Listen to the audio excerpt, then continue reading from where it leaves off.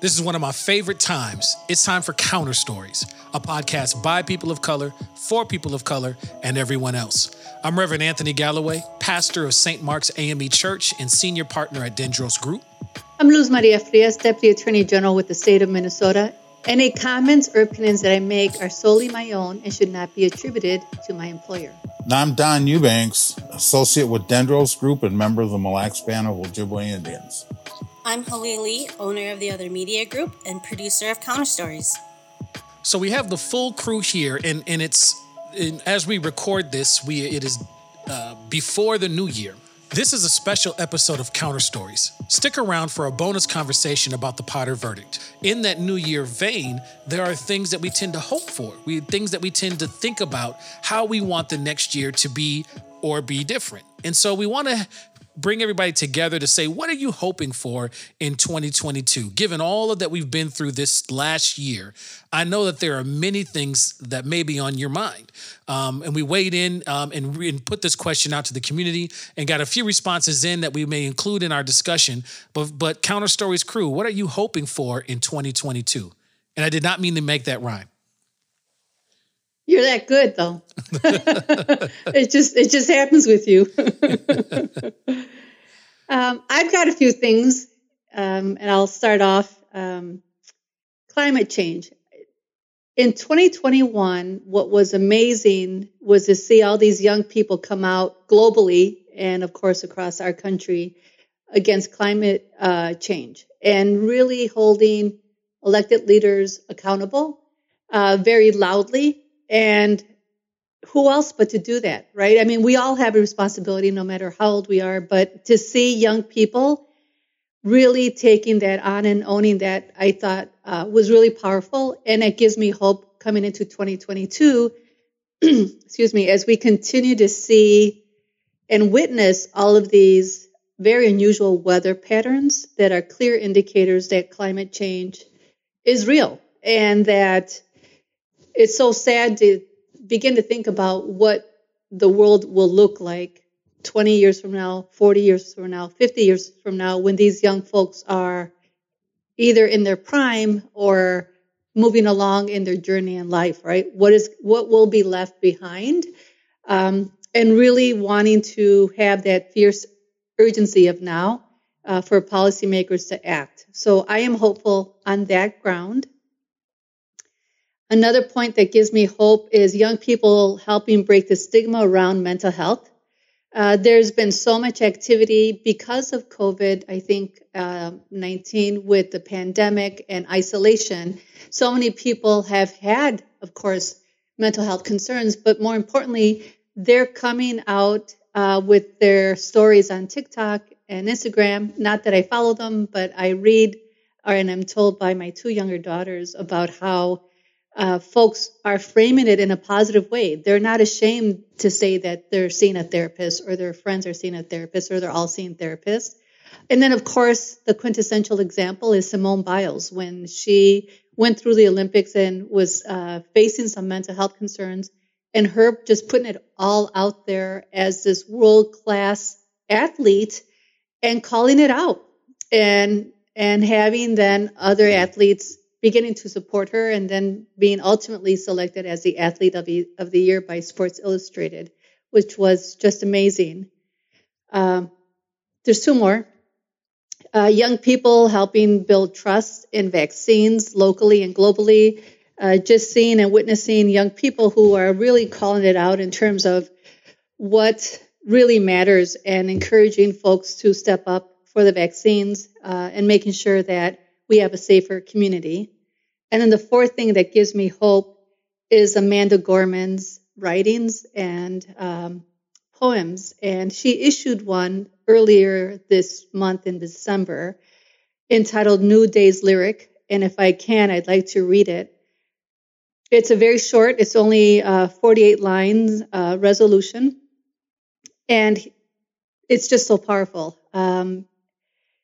What was cursed, we will cure. What was plagued, we will prove pure. What we tend to argue, we will try to agree. Those fortunes we forswore, now the future we foresee.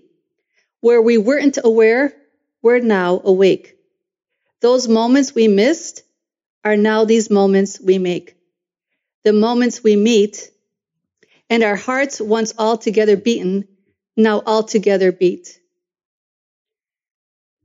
It's just a very powerful set of lyrics that hopefully guides us all as we look to 2022. You know, Luz, one of the pieces on your list in particular to the vaccine really resonated with some of the messages that I received in the call that Hle put out around today's episode. It makes me think of the power of those poems, right? How we come together. Miss Romelita, who comes to us from the Hopi Res, so Third Mesa in Arizona, says that one of her hopes for this coming year is that folks will finally wake up and see that we're in this together, that her family matters to her, and as much as my family matters to me, I want my family to matter to others as well. So far, as good as I've gone COVID-free, even after having one family member testing positive in the household and several others who have died, I have to think to my 2 grandbabies under 2.5, their mama, a granddaughter under 12, and 4 elderly parents-in-law who also mean the world to me. And I wish they would mean the world to others as well. That's one of her hopes for 2022. There's a lot on that list. Wow. Yeah. And there's folks who are reaching out, and I think it would resonate that hope for 2022. One major one is that we'll actually start to think about each other in a way that goes beyond just ourselves and what we can box our own kind of cultural, political views around. So that there's some co-signing with some of the folks who weighed in. Oh, that's beautiful. Yep. Luz just dropped a poem from one of the poets of the age. So, but it's also like, I mean, what are the, how realistic, is that? Are people actually figuring out how to care for each other? Right. And climate change, like how fast are the people who actually have power to make large scale change gonna actually start giving about it, right? Well, that actually. I mean, mental health. I mean, people are starting to be public and say, check on your mental health, see a therapist. But, I was just inquiring about a therapy session with a specialist, and it's $280 an hour.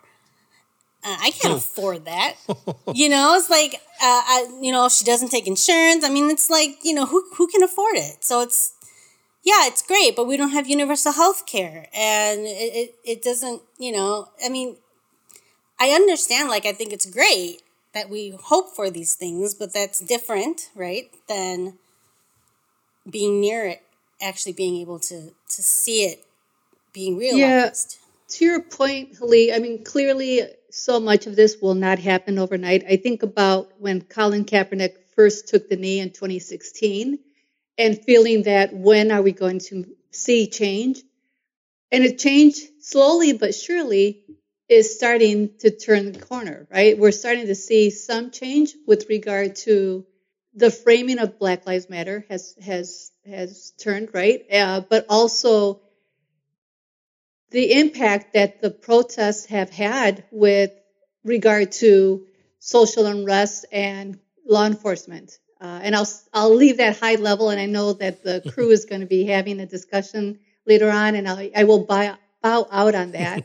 But there are articles already and studies that show that the number of killings of unarmed civilians, most particularly, of course, Black men and women and children, is on the decline as a result of the protests that have occurred in the last 5 years or so. So to your point, Hle, I know it's not an overnight type of result and outcome that we want, but we have to keep fighting for what we need to make our society a better place. Well, this is why I need you in my life, Luz. Well, and keep in mind, right? Because we can often fall into a single definition for hope, right? We're not talking about, we can be talking about the big grand picture change, but I'm just thinking about in this next year, what are some things I want to see happen? What I want to, push into fruition in some way, whether it's big and looming or whether it's small. I look at the message in response, Flea. My daughter is actually one of the folks who sent in a message. And, she had a particular thing. She said, in addition to hoping that COVID can be over, she also said that I hope that Kimberly Potter gets a sentence that we see justice done in that regard. We have young folks who are weighing in and saying, and are waking up and activating. That was on my list of hopes, that we would see young people getting engaged in ways that they hadn't before. That's something I can absolutely see evidence for. So let's make sure we use, as we think about this example, this question, let's think about short term, near term, long term, and let's not be limited to what we think can happen. Because some of the best ideas have come out of spaces where somebody says, I wish the world looked like this. And then somebody might hear that and make traction around that. So to me, it can go small scale, large scale, whatever it is. And it doesn't necessarily have to be something that's real. Like I can find something to be hopeful for, even in the midst of all the crap that's happening around me. That's part of my cultural upbringing. Like that's kind of how we do. That's why we had that conversation with the NPR researcher folks around the concept of hope in Minnesota. That you question might need some nuance to it, because somebody may give you an answer even though they have a long list of things that ain't going really hopeful right now too. Well, as Reverend Jesse Jackson said, in the late 1980s when he was running for U.S. president, keep hope alive, right? And that ended up being something that he just kept cementing in people's minds, that while we wouldn't see change overnight, keep hope alive 24/7 to get us there. Anthony, remind us how old your daughter is, because I think I have a sense for, I was going to say she's very young, and I think our listeners would be really impressed. So she is. She's 11. She's absolutely 11. Don, I'm curious what's coming over your head as you think about what you hope to see in 2022. So, you've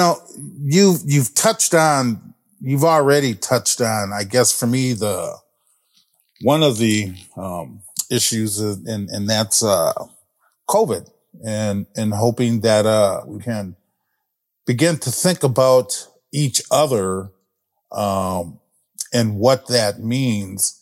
Because it's kind of sad, I was sitting here listening to you guys talking, and I've been retired now, coming up on about a half a year. And it's kind of sad because, you work most of your life, when you start working. I started when I was 15, and you look forward to being able to retire. And I'm a social animal. I'm not an introvert at all. I like to get out. I like to mingle socially. I like to be around people. I like to go out and eat. I like to go to the parks. I'm looking forward to enjoying my retirement, and I really can't do that right now because of the atmosphere, because of, we have this new variant. Just as it seems like we might be easing out of this, then it morphs, it changes, which is what viruses do.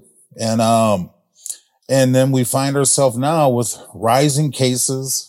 They're saying 1 in 20 individuals will have Omicron. I mean, and so it's like, I haven't been able to leave the house. It's winter time. It's cold. The days are shorter. We have these, short days, long nights.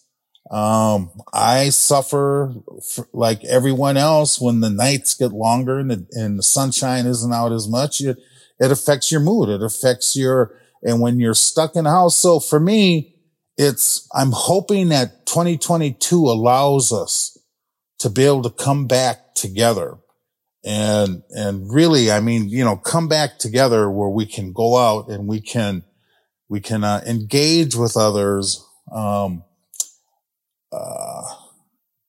outside of this pandemic. So for me, it's just simple. I want to be able to enjoy my retirement. Hey, and that's though. real talk. That's real talk. So you're talking about really freedom, right? Point. You just want the freedom to do what you had been accustomed to doing pre-COVID. You want to be able to have the mobility, the accessibility, and all that stuff. And it's hard that, you know, that can't really do that. You know, you can't do that. I mean, I'm still shocked. I had to yesterday, you know, for me to get out means to hop in my car and take a 15-minute drive. Nowhere. But just to get out of the house. And on my way back, I passed a van that had the name of a facility that's right down the street from where I live. And I passed this van, and but we both turned at the same street. And as I'm coming home, and I noticed in my rearview mirror that they didn't turn about a block. You know, they didn't turn where they should have turned. In fact, they followed me all the way to my home. So I put my car in the garage and I get out, and the van is sitting at the end of my driveway. And so I walked to the driveway and I looked at the guy, and he rolled his window down. He said, "Your rear brake light is out." So he followed me 2 blocks past where he works just to let me know my rear brake light was out. That interaction is the most interaction I've had with someone. But the fact that he was kind enough to just follow me home to tell me my brake light brightened my day. So, you know what I mean? Just a simple act like that. I have the opposite experience. Of course you do. Of course you do. I know. I'm like you, Don. I'm like you, Don. I don't leave the house unless I absolutely need to. So I'm going to the grocery store. The second I get out on the streets here on the east side, some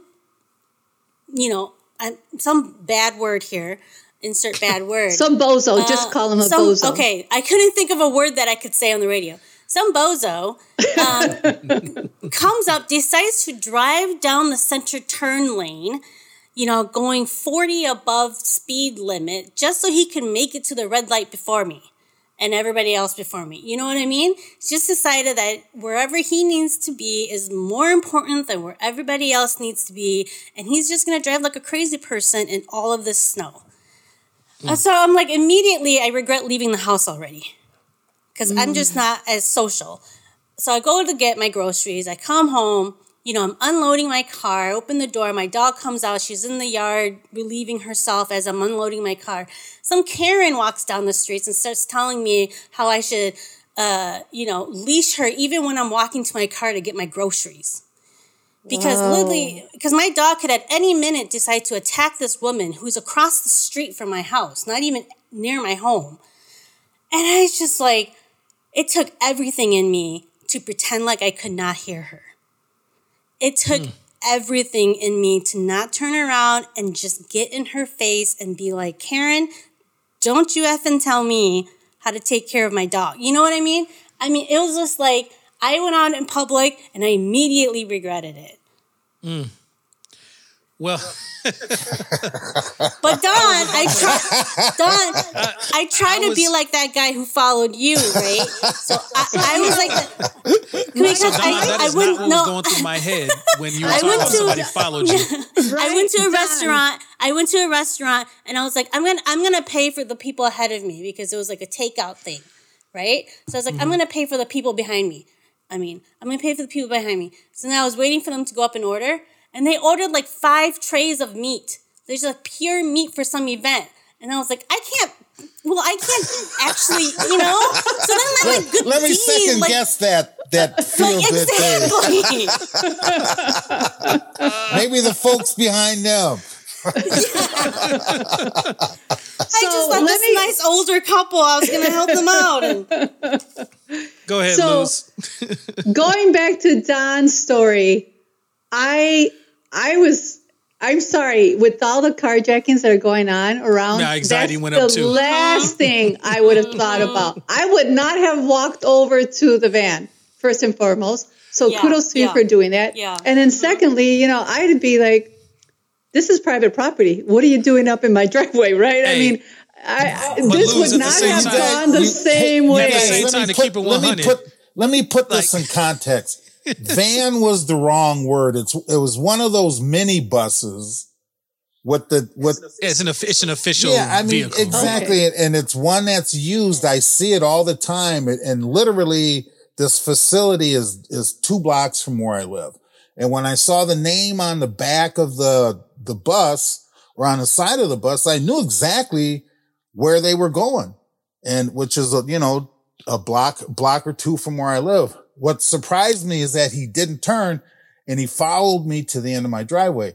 It didn't freak me out because this is a facility bus for a place for elder folks.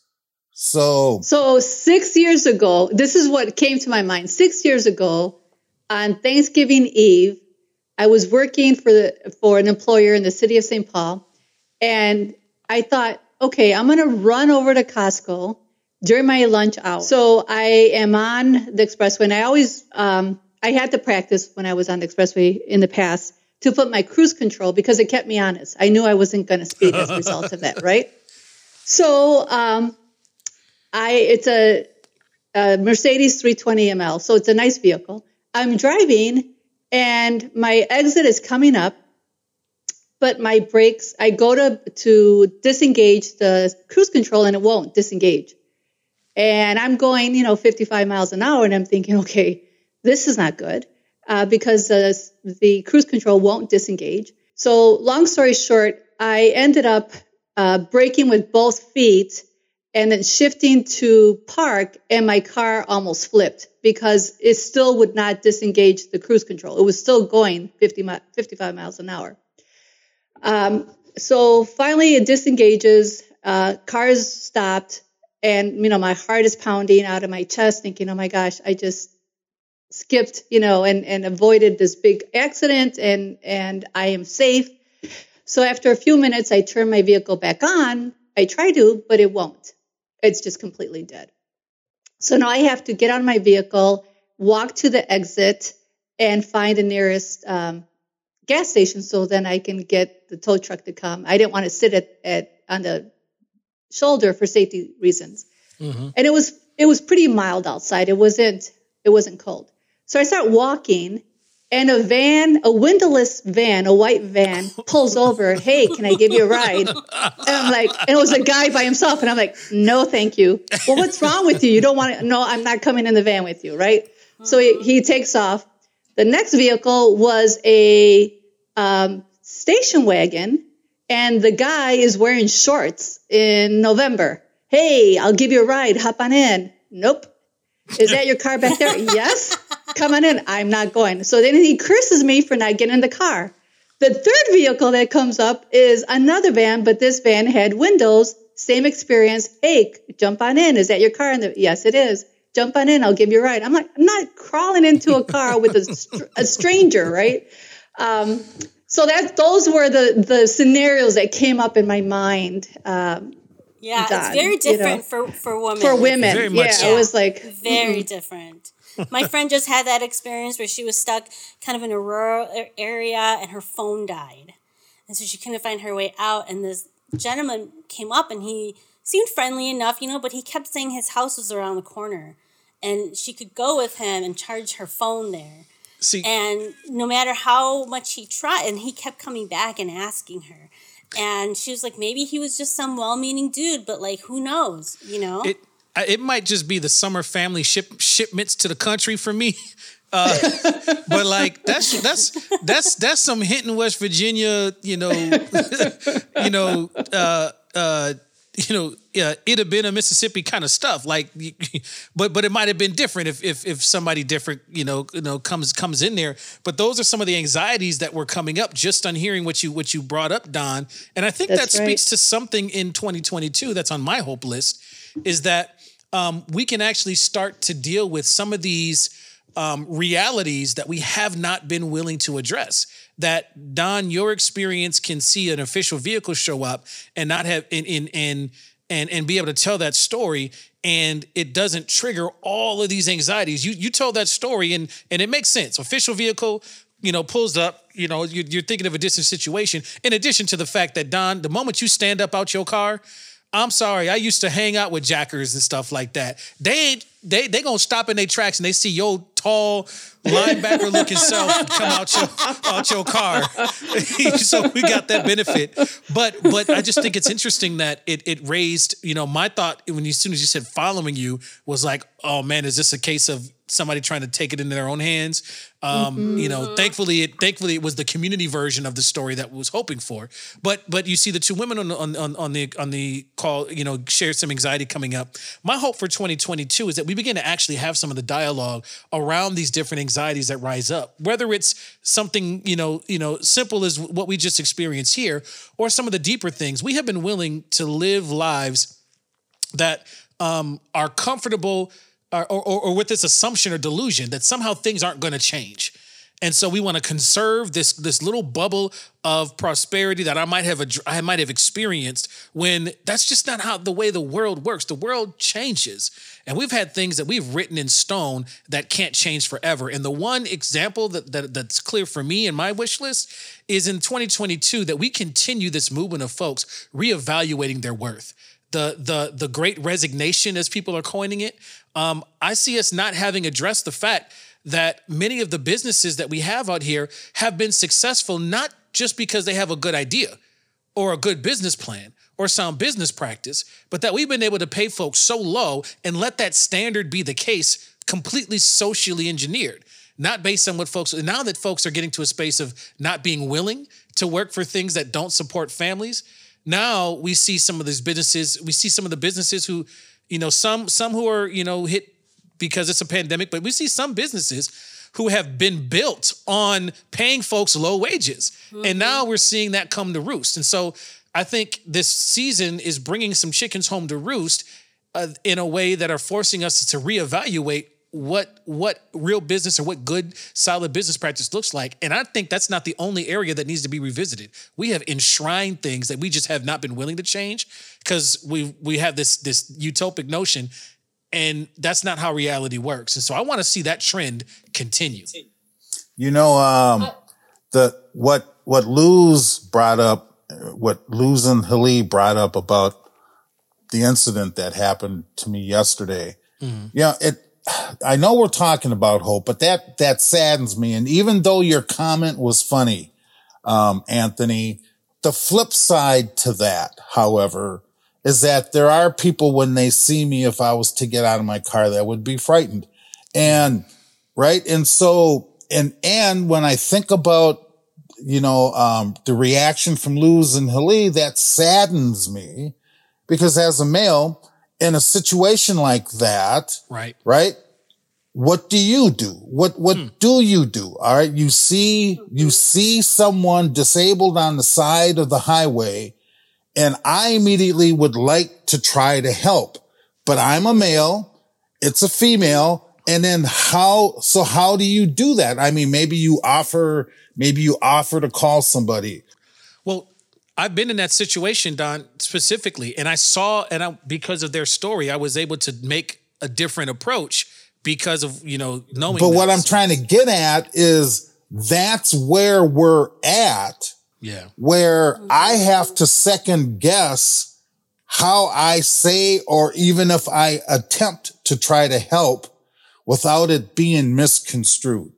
And it's sad that our society is at a point where we have to consciously think about that. I mean, and so, I can really feel for Luz and for Hali and for women in this world who find themselves in that situation. But then on the flip side of that, I know what it's like to be standing on a corner and then have a car drive by, and then all of a sudden they lock their doors. And so, there's that flip side. And so, and for me, it's not anything that I think about all the time or whatever, but I'm just hoping there's a day where we, again, besides just COVID, that we come together as a society, where those kind of things, I guess they're here. We always have to kind of deal with it. But I really hope we can get to a place where we can help one another and be with one another without that innate fear of the other, if that makes any sense.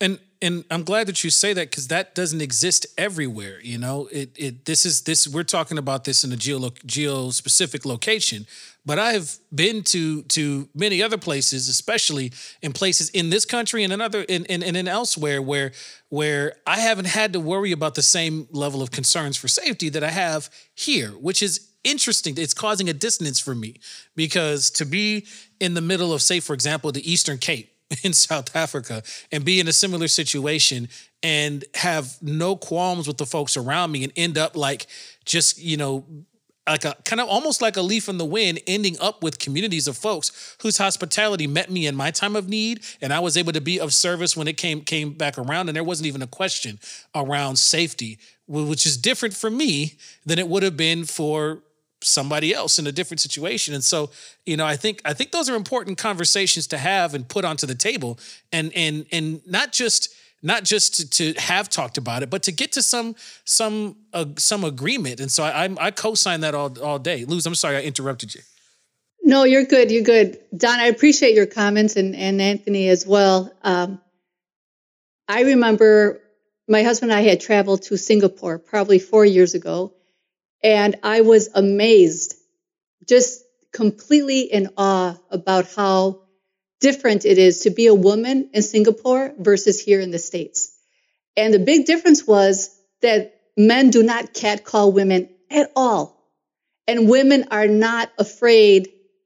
My friend at that point was with the Mexican consulate. And I said to him, look, am I seeing this right? I mean, we rode the public transportation everywhere, which is their subway, for lack of a better word. Not only is it immaculately clean, but men were not jeering or catcalling women at all, not even checking. I mean, it was just a completely different type of experience. And I mentioned that to him, and he said that's because of the laws here in Singapore. They're very strict with regard to consequences of any type of sexual assault on women. And he said, look, a woman can go running at 2:30 in the morning in a park and not fear for her safety. Uh-huh. And it was just amazing to me, right? And we talked about that a lot. And I experienced that there. And I said to my husband, it was such a surreal feeling. And what it tells me is that it is possible, right? It is possible, to your point, Anthony, to live in a society where women are not constantly objectified, they're not being preyed upon, and they're not in fear for who they are as a woman. Well, just saying, you also seem to be lifting up there, because I heard what you said about the accountability part. Like, societally, they agree that the consequences of you acting a fool with that male BS is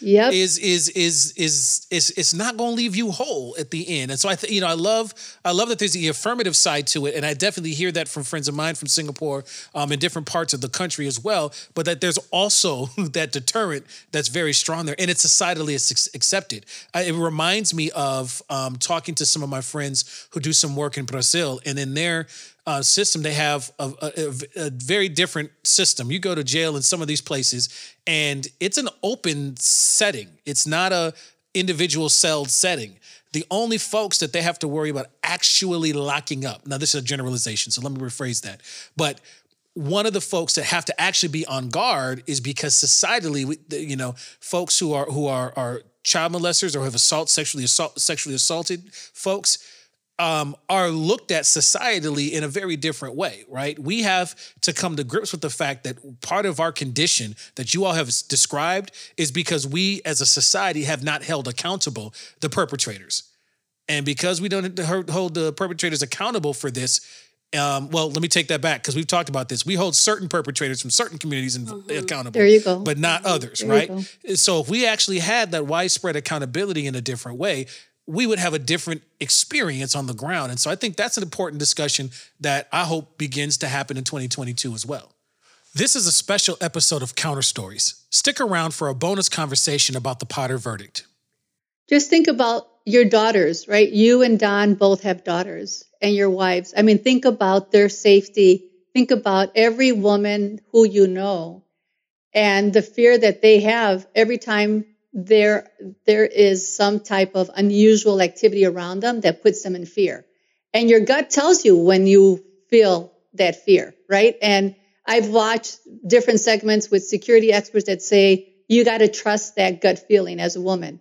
And if you're feeling some kind of way, then you need to remove yourself from that situation and not fear that you're going to offend somebody, right? That's not about, in Don's situation, me thinking about, I'm going to offend the driver of that van if I don't go talk to him. I'm just about, I'm going into my safe place, much like what I did with those guys who were stopping, to try to help me. I didn't have my phone. So Anthony, I appreciate you saying I would have just, called for help because that one day that you don't have your phone, I ran out of my office without it, right? Mm-hmm. And feeling even more vulnerable because you don't even have that as a tool to help you, right? But thinking about just going back to the original point of women constantly having this sense of fear wherever we go. And I think this is a very important exchange here, right? My understanding of the experiences of my aunts. I have a lot of women who've been part of raising me and my knucklehead self.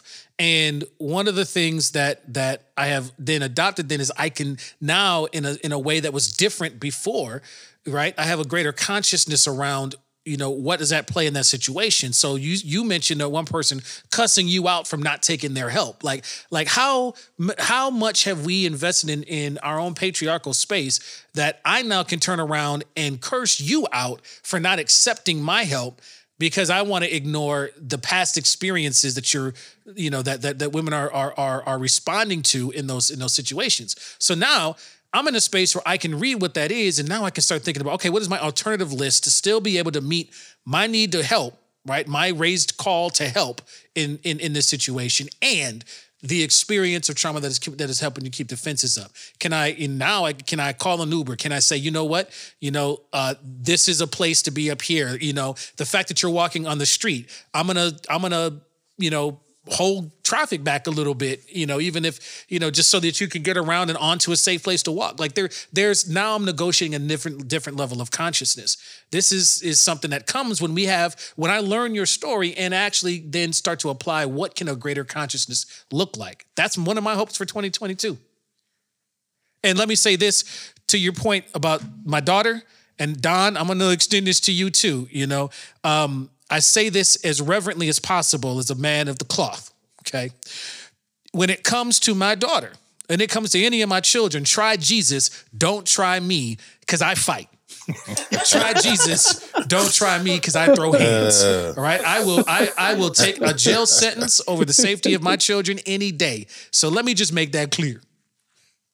I was going to say, my hope when you were ending your statement before that is that we have a lot more Anthony Galloways out in the world because I got folks like Don Eubanks and other big brothers who have thought through this and teach some strength of character in a way that makes that, and it's not just specific to women, but anybody in need, right? I have that character in there because of the big brothers who raised me in community.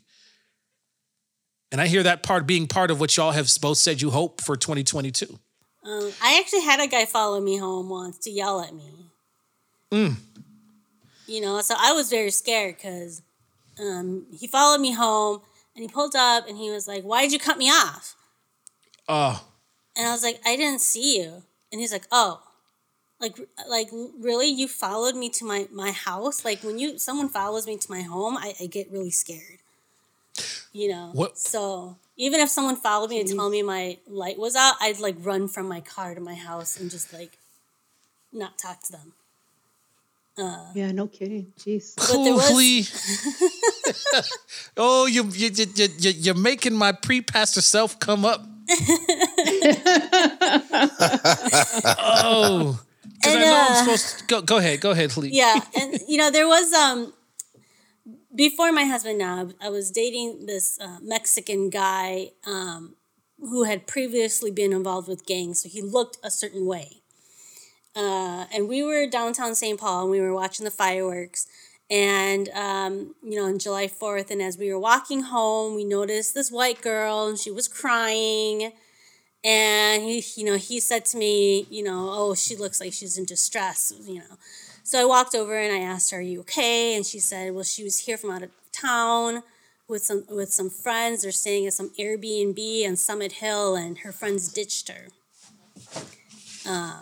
And she's really scared, and she doesn't know what to do. She has the address. It's a setup. She had an address of where it was, or whatever. And so I said, would you like for us to give you a ride? And so she said, okay. And so she's following us to our car. And my boyfriend says to me, he says, I was going to offer it, but I know what I look like, and I know what she would have thought. And so I was just going to have to let it go. And so he understood that she would have immediately said no to him. This is before the movie Get Out? Yes. First thing we did when the three of us got in the car, literally, he said at the same time she said, please don't kill me.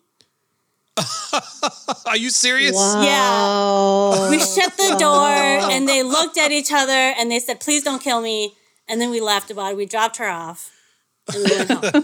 But it was really, I felt like it was really mature of him to understand, that what had happened in his past and what, the effect of what that may look like now and the way he still dresses, that some white girl crying in downtown St. Paul who's staying up on Summit Hill was not going to be wanting a ride from him. And so he understood he was just going to have to let this one go. And, she was just not, maybe she wouldn't get help tonight, but it was just not going to happen from him. And even though he was taught like he should be, chivalrous and everything and help a person in need, he was just like, I'm going to have to let this go and accept that. Halid, that just reminded me of another story, and I know we're off topic, but this will help level set kind of the stereotypes that are out there, right? So I grew up inner city Chicago in the barrio, and I had family members who, were not straight and narrow all the time. I'll just say that. So it's a summer evening. I'm headed home walking as a teenager. And so this was a bit ago. And I see a guy following me. And I think, is he really following me? And I would go into one storefront and come out, and he would stay back and then continue to follow me again. And I thought, I'm not going inside my house because then he's going to know where I live. So there were three guys who I never met, and they were walking in a group. And I just walked up to them and I said, look, you don't know me. I don't know you, but that guy is really freaking me out. And I pointed and I said, I just need to be safe. Will you guys walk with me for half a block just so that he can see I'm not by myself? And they said, not only will we do that, but we're going to go over there and mess with him now. To your point, Anthony. And the minute they started crossing the street, to go at him, the guy ran away. He figured out, what was going to happen. And I was, of course, really young. I was nervous. I was shaking. And they said, do you want us to walk you to your house? And I thought, well, now you guys will know where I live. So right, I don't want you to walk me to my house. I just want to get rid of this one guy who was following me. Right. And so long story short, they were very chivalrous. They were three young Latinos who otherwise would have been, stereotyped by society, like don't even talk to them because of how they quote unquote look with their tattoos and things on their neck. Because you got that hood justice. Look. Yeah, there you go. But this is to me important. I think it's an important distinction in the question of chivalry. And I do think that all of this is tied to 2022, because what we're talking about are these things that we have begun to normalize in society as ways of being, and we're moving closer and closer to a space where folks are starting to say, no, this ain't okay. And to your point, Luz, I love that because I grew up in a community like that. I grew up, where if it may be hard. Some folks, we bust jokes hard, but if somebody actually was going to endanger me in many of the neighborhoods I grew up in, that community was not going to allow that to happen. There was going to be a consequence, right? And some of that had to be letting folks know what you are risking by doing this behavior that's going to cause harm to somebody in the community or the community itself. Let's say it as eloquently as possible. I think in 2022, one of my hopes is that people get the natural consequences of their actions, whether that is laws that are done more equitably and visited more equitably, but also to have folks understand that if I continue to act in these ways that are destructive to communities, particularly communities of color and the people within, I'm starting to see now, especially in the state of Minnesota, that your actions are going to have consequences that hasn't been present historically for certain communities. And while we're getting there slowly, and the data's coming around late, I'm starting to see that shift happen. And I would love to see folks, second guess. You know what? I could go and I can mess with those folks over there. I can show up like a Karen, but there's going to be a consequence to me continuing this behavior, white body supremacist behavior that has continued to be present with us throughout history. And that's something that I want to see that continue to grow, because then we get to walk around like you described, Luz, women in Singapore being able to walk around. And that is to walk around without being accosted by the injustice that many of other folks have faced. Lee, you said you had a comment for somebody who had less than a hopeful... Yeah, we got a comment by someone online who said, I just met a friend who's got a saying, it could have been worse. But I have a question. What made you not hopeful for 2022? It may be COVID for the U.S. residents, as we are all struggling with the pandemic. We got other people who are struggling with other difficulties, and they found hope here in the U.S. And of course, with the start of 2022, as they got resettled here. I'm just saying. I don't want to compare situations, but yes, definitely people are hopeful and hopeless considering their own situation, which is right too. I mean, obviously, yes, I'm not comparing my situation to anybody's situation, because it could definitely be worse for somebody else. There's always somebody worse off than you, and there's always somebody not as worse off than you. But, and there's somebody who may seem not as worse off than you, but are in their own capacity. So, Lee, you hit on something that I think we've talked about a couple of different times. The most recent time this has come up, Don, I think you had a comment talking about how we conflate. When you would talk to your classes and help them to not conflate certain things. And I would really hope that folks don't conflate hopelessness with the call for accountability, which are very, very different things. I would be hard pressed to find anyone in my family who would register, and even in community space, who would not be able to register something that they would be hopeful about. That's very different than calling out the things that we have the capacity to change and just refuse to, because we like to pass the buck down the line and say, well, somebody else has it better, so I'm not going to work on this issue that you're calling up.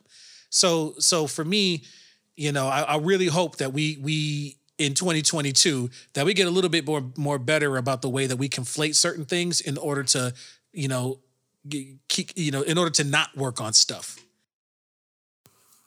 And the way that we try to simplify things. There's just, I feel like there's the need to simplify a lot of these issues, like healthcare. Right? It's never just one issue. Everything is connected to everything else. That's connected to economics, and that's connected to the environment, and that's connected to housing, and that's so. There's a man who wrote a book called Adaptive Leadership. He talks about the fact that a lot of our biggest issues are bundled. It's not just one thing at a time, and so our responses or our solutions have to be bundled as well. It can't be one-to-one in a simple fix.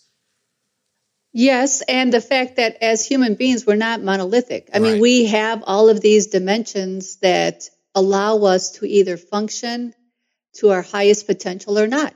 And unfortunately, with the systemic barriers in our society with regard to education and job availability, heck, to go back to Anthony's initial point about an entire sector, multiple sectors of our society who are underpaid and undervalued financially, but yet critically valued right now during the pandemic. The frontline workers, the folks at the grocery stores, the folks who are at the restaurants, the folks who are at the meat packing plants, the farm workers across the country who are picking our produce on a daily basis and exposing themselves not only to COVID, but to the pesticides that make it worse for them and when they get COVID, right? There's an entire through line here that as a society, we have yet to fix, and we have to fix that because otherwise, we are in for our own demise when we can't begin to hold these other systems accountable. And we talk about systemic barriers all the time in our segments because it is so entrenched in capitalism here in this country. With the last example being the CDC rolling back the 10-day quarantine, so it's now only 5 days if you don't have symptoms, so that, quote unquote, the society can go forward, which means workers have to get back into the job quicker, right? It means they don't get to rest the way others are if they are these essential workers having to produce all of these necessary goods for us in the supply chain. So I'll stop there because I can go a long way on that one. That's an important point. You can't be out here championing the market, let the market decide, and then be mad when the market decides that your job is crappy. Like you have to accept. You just got to deal with all of that. And folks are now realizing their power and saying, I don't have to work for that. I can actually consider my own stress level and happiness, which are health indicators of their own. When I think about where I might want to work, and if it's not attractive to me, I ain't going there. And so it's a real thing. And again, it's another example of things that we have enshrined and thought we would never have to revisit. And that lack of thinking about this and paying attention to it is coming back to bite. It's chickens coming home to roost, to borrow that phrase. Well, thank you all for jumping in there. I know we walked into some areas. I hope that folks who are listening can actually see the connections that, born of anxiety and the way things have been before. There's a general consensus across all of it that one of our hopes, that at least where I'm picking up, is that one of our hopes for 2022 is that things will be different and things will get addressed and that will continue to move that needle along. There's a tradition in the African-American community for Watch Night. It started in 1862 in the expectation of the taking of effect of the Emancipation Proclamation in 1863. And folks kept watch on that New Year's Eve to see that this would actually be real. I think we all are asking for our own version of Watch Night, where we hope that 2022 brings some of the hopes and starts to address some of the fears, just like those folks in that community were hoping in 1862. This has been Counter Stories. I'm Reverend Anthony Galloway, pastor of St. Mark's AME Church and senior partner at Dendros Group. I'm Luz Maria Frias, Deputy Attorney General with the state of Minnesota. Any comments and opinions that I share are strictly my own and should not be attributed to my employer. I'm Don Eubanks, associate with Dendros Group, a member of the Mille Lacs Band of Ojibwe Indians. And I'm Halil Lee, owner of the Other Media Group and producer of Counter Stories. All right, hold up. Before you leave, we wanted to talk about something big that just happened here in Minnesota. But in order to do that, we had to lose our sister, Luz Frias, who is the Deputy Attorney General of Minnesota. We're going to be talking about matters that might coincide with her job, and we want to make sure that we protect her so she can keep doing her thing, and that we can get into what we want to be talking about here fully. And then what we're going to be talking about is, of course, the verdict in the Kimberly Potter trial. This is the officer who has now been convicted of being responsible for the death of Daunte Wright. In fact, a prosecutor described Potter's actions as, according to CNN, a tragic blunder born of recklessness or negligence, and the defense characterized the shooting as an honest mistake, not a crime. Of course, the jury took 4 days or 27 hours to deliver a guilty verdict for all of the charges that were given him for manslaughter and the killing of Daunte Wright. So we have yet again in Minnesota law enforcement official being held accountable for taking the life of an unarmed person. And we've done it 3 times now here in the state of Minnesota. So what's coming up for you all? As you said, what was coming up for you when you heard the verdict? I was scared. I was really scared. I didn't know which way it was going to go. The Tuesday of that week, so about 2 days before the announcement, the jury had come back to the judge and asked what would happen if they couldn't come to a conclusion. So that really worried me. I know that everybody was trying to get home for the holidays, right? It was right before Christmas. So I thought, oh my gosh, are they just going to have a hung jury and we're going to have to go through this because everybody wants to get home to their families? So I was super, and you guys know because I was texting you. Yeah. Like, they're going to announce it at this. There's a press conference here. And, so I was surprised. I was happy though. I was happy, but surprised. Yeah. Don, what was coming up for you as you listened to the verdict? Well, I was, I have to admit, this one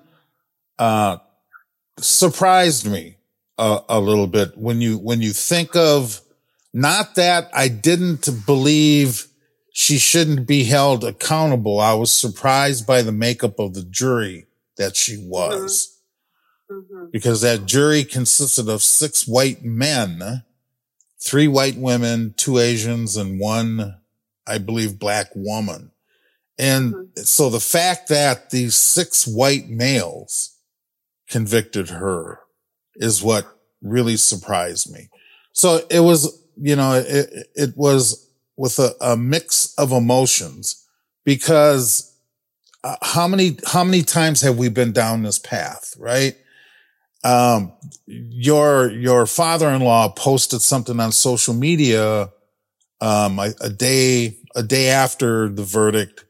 It basically kind of just saying that, not following a lawful command is not a capital crime, is not does not merit capital punishment, right? Because a lot of people still feel that, they characterize Daunte as a thug, as a criminal. He didn't follow the orders.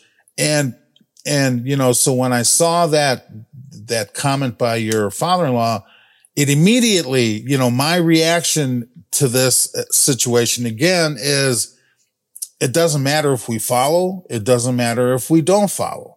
Just ask Philando Castile, right? He was following every command that was being given to him, and he still ended up dead. And that person was not held accountable. We had an incident where an older white male, a guy jumps to, a cop tries to get him while he's in his truck with his door open. He closes the door to his truck, traps the police officer's arm in his truck, starts driving away. And as he's doing that, he hits the officer on the head with a hammer, assaults this individual, right? The officer frees himself. This individual was arrested, right? And was charged, found was charged and found guilty. But the fact that he was arrested, right? Imagine that scenario involving a person of color. Would that, and unfortunately here in Minnesota, we have to ask ourselves, would that person have been arrested? And our data backs that up, Don, very specifically. Like we for the same behavior, even if we were trying to control for the same behaviors, there's disproportionate levels of force used on people of color. I mean, the data is so clear, and I don't know why that continues to be an arguing point, in this. Folks want to, I did talk about individual situation to situation, and people of color are trying to scream and share, like, look at the widespread disparity in the numbers, zoom out a little bit and look at the trend that's here. And I think that's an important point to, that you bring up, Don, is that disproportional response is the crux of the issue, and folks aren't willing to address that. And in order to get around that, are trying to, would try to do what I feel the defense did in here, which is, to their credit, that's all you really can do in this, right? They had to prove that this was an unfortunate mistake, and that was the defense's take. But I think, the prosecutor said, and I quote, "Accidents can still be crimes if they occur because of recklessness or culpable negligence. It's not a defense to the crimes charged." And so I think it's an important thing to think about, that says an important message that's being sent here. It says, look, you're held to a high standard.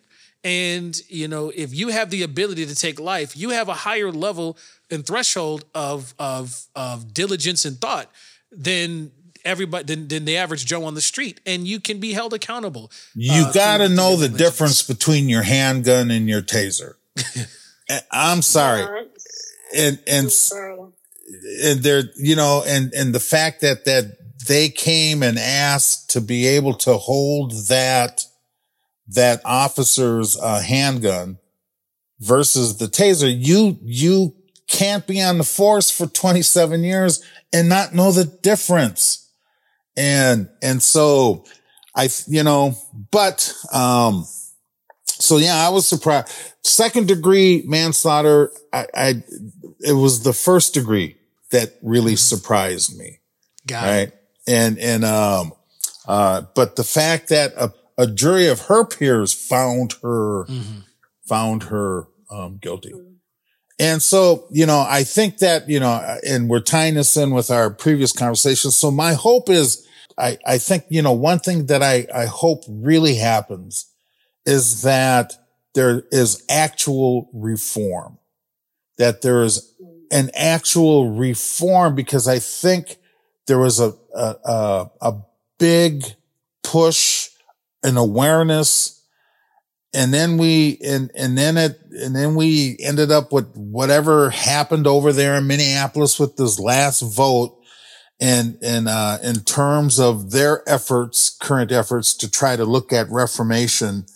But I think that, we still have an opportunity, not just in policing, but across the board, in terms of how this impacts communities of color, American Indians and other people of color, when it comes to, unequal access to employment, jobs, housing down the line. My hope is that we're moving closer to that type of scenario. The other case that, we didn't have a chance to really touch on a lot was, the one down in New Brunswick, Georgia, with Aubrey, right? For the men who killed Ahmaud Aubrey. Yeah, who hunted this young man down and then tried to claim they were fearful of their lives, even though they're the only ones who are armed. And the fact that, they're being held accountable.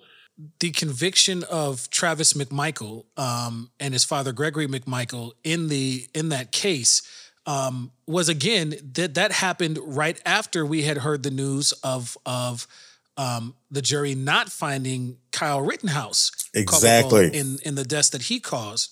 I say the death that he caused because, of course, the way that our justice system is set up, he had been acquitted on culpability, for those, but it's still his bullets that result in the death. What we disagree on is who's responsible for that.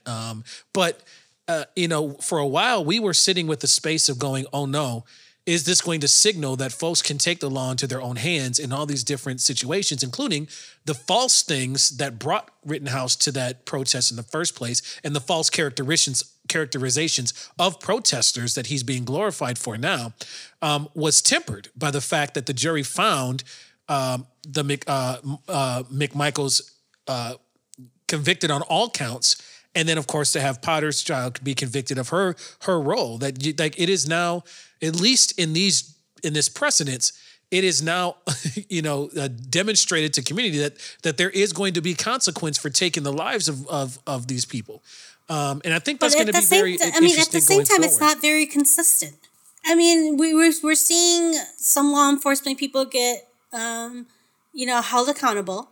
We're seeing some not, right? Breonna Taylor, right? Right. We're seeing some folks who go on these, vigilante type deals. Still, most of them not be held accountable. Well, but sometimes there's a you game do. change now because now there's precedent, right? Before we didn't have the luxury of court precedent as another tool in the arsenal to address these things. Now we do. I think it may be a small step, but it's a step for me. These are extreme cases, and this is the challenge that we always have. So these are extreme and highly visible. In fact, in the McMichael trials, the Travis McMichael and Gregory McMichael trials, we only got to that point because somebody complained and made a big deal because the prosecutors in that area weren't going to follow up on this case except for the fact that they got public pressure. We're here because there were other things going on. There had to be high profile. What about the non-high profile? What about the fact that there are indigenous brothers and sisters who are experiencing very similar things and in higher rates than black folks, but are never even getting media attention? And so, that's the challenge. Yes, we've got some precedents here, but do we have the change we're seeing? Or are we seeing the change in a way that's actually going to change behavior? I'm thinking systems might begin to change.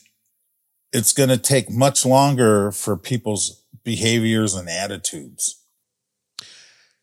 That's, Don, to your earlier point about, seeing, wanting to see that policy change, policies can address behavior. Policies may have stopped them from even pulling over Daunte Wright. And we've actually seen some legislation in both in Baltimore and a few other places that have taken off the list certain reasons or causality for stoppages that can at least prevent those encounters. The policy changes that are happening in certain places and being proposed in others may stop the encounter, but it doesn't do the last thing that you just said, Don, because of how we're socialized, that black male equals danger.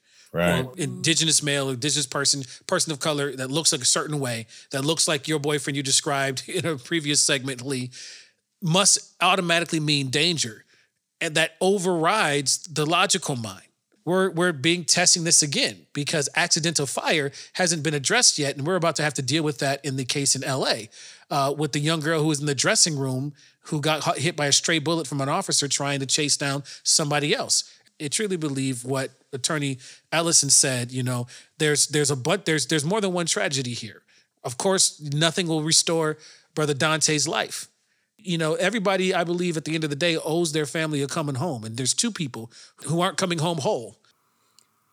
I hope in 2022 we don't have to go through another one of these cases. That's something I can absolutely get behind. On a more positive note on here, right? We have seen that new numbers are starting to come in of folks who are interested in going into law enforcement to change it from the inside out. We have seen more and more people of color, more and more women, more and more indigenous folks are thinking about other alternative ways of how we seek justice, keep peace, and do justice in our various communities. And that is something I'm really excited about. Since Luz ain't here, I figure I got to do the positive note thing. Thank you. We'll sign off for the last time in 2021. This has been a special bonus segment of Counter Stories discussing the verdict of the Kimberly Potter trial. Have a good rest of your year, and we look forward to 2022.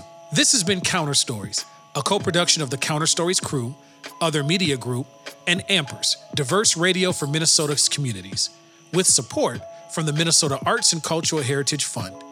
For our full conversation, please visit counterstories.com.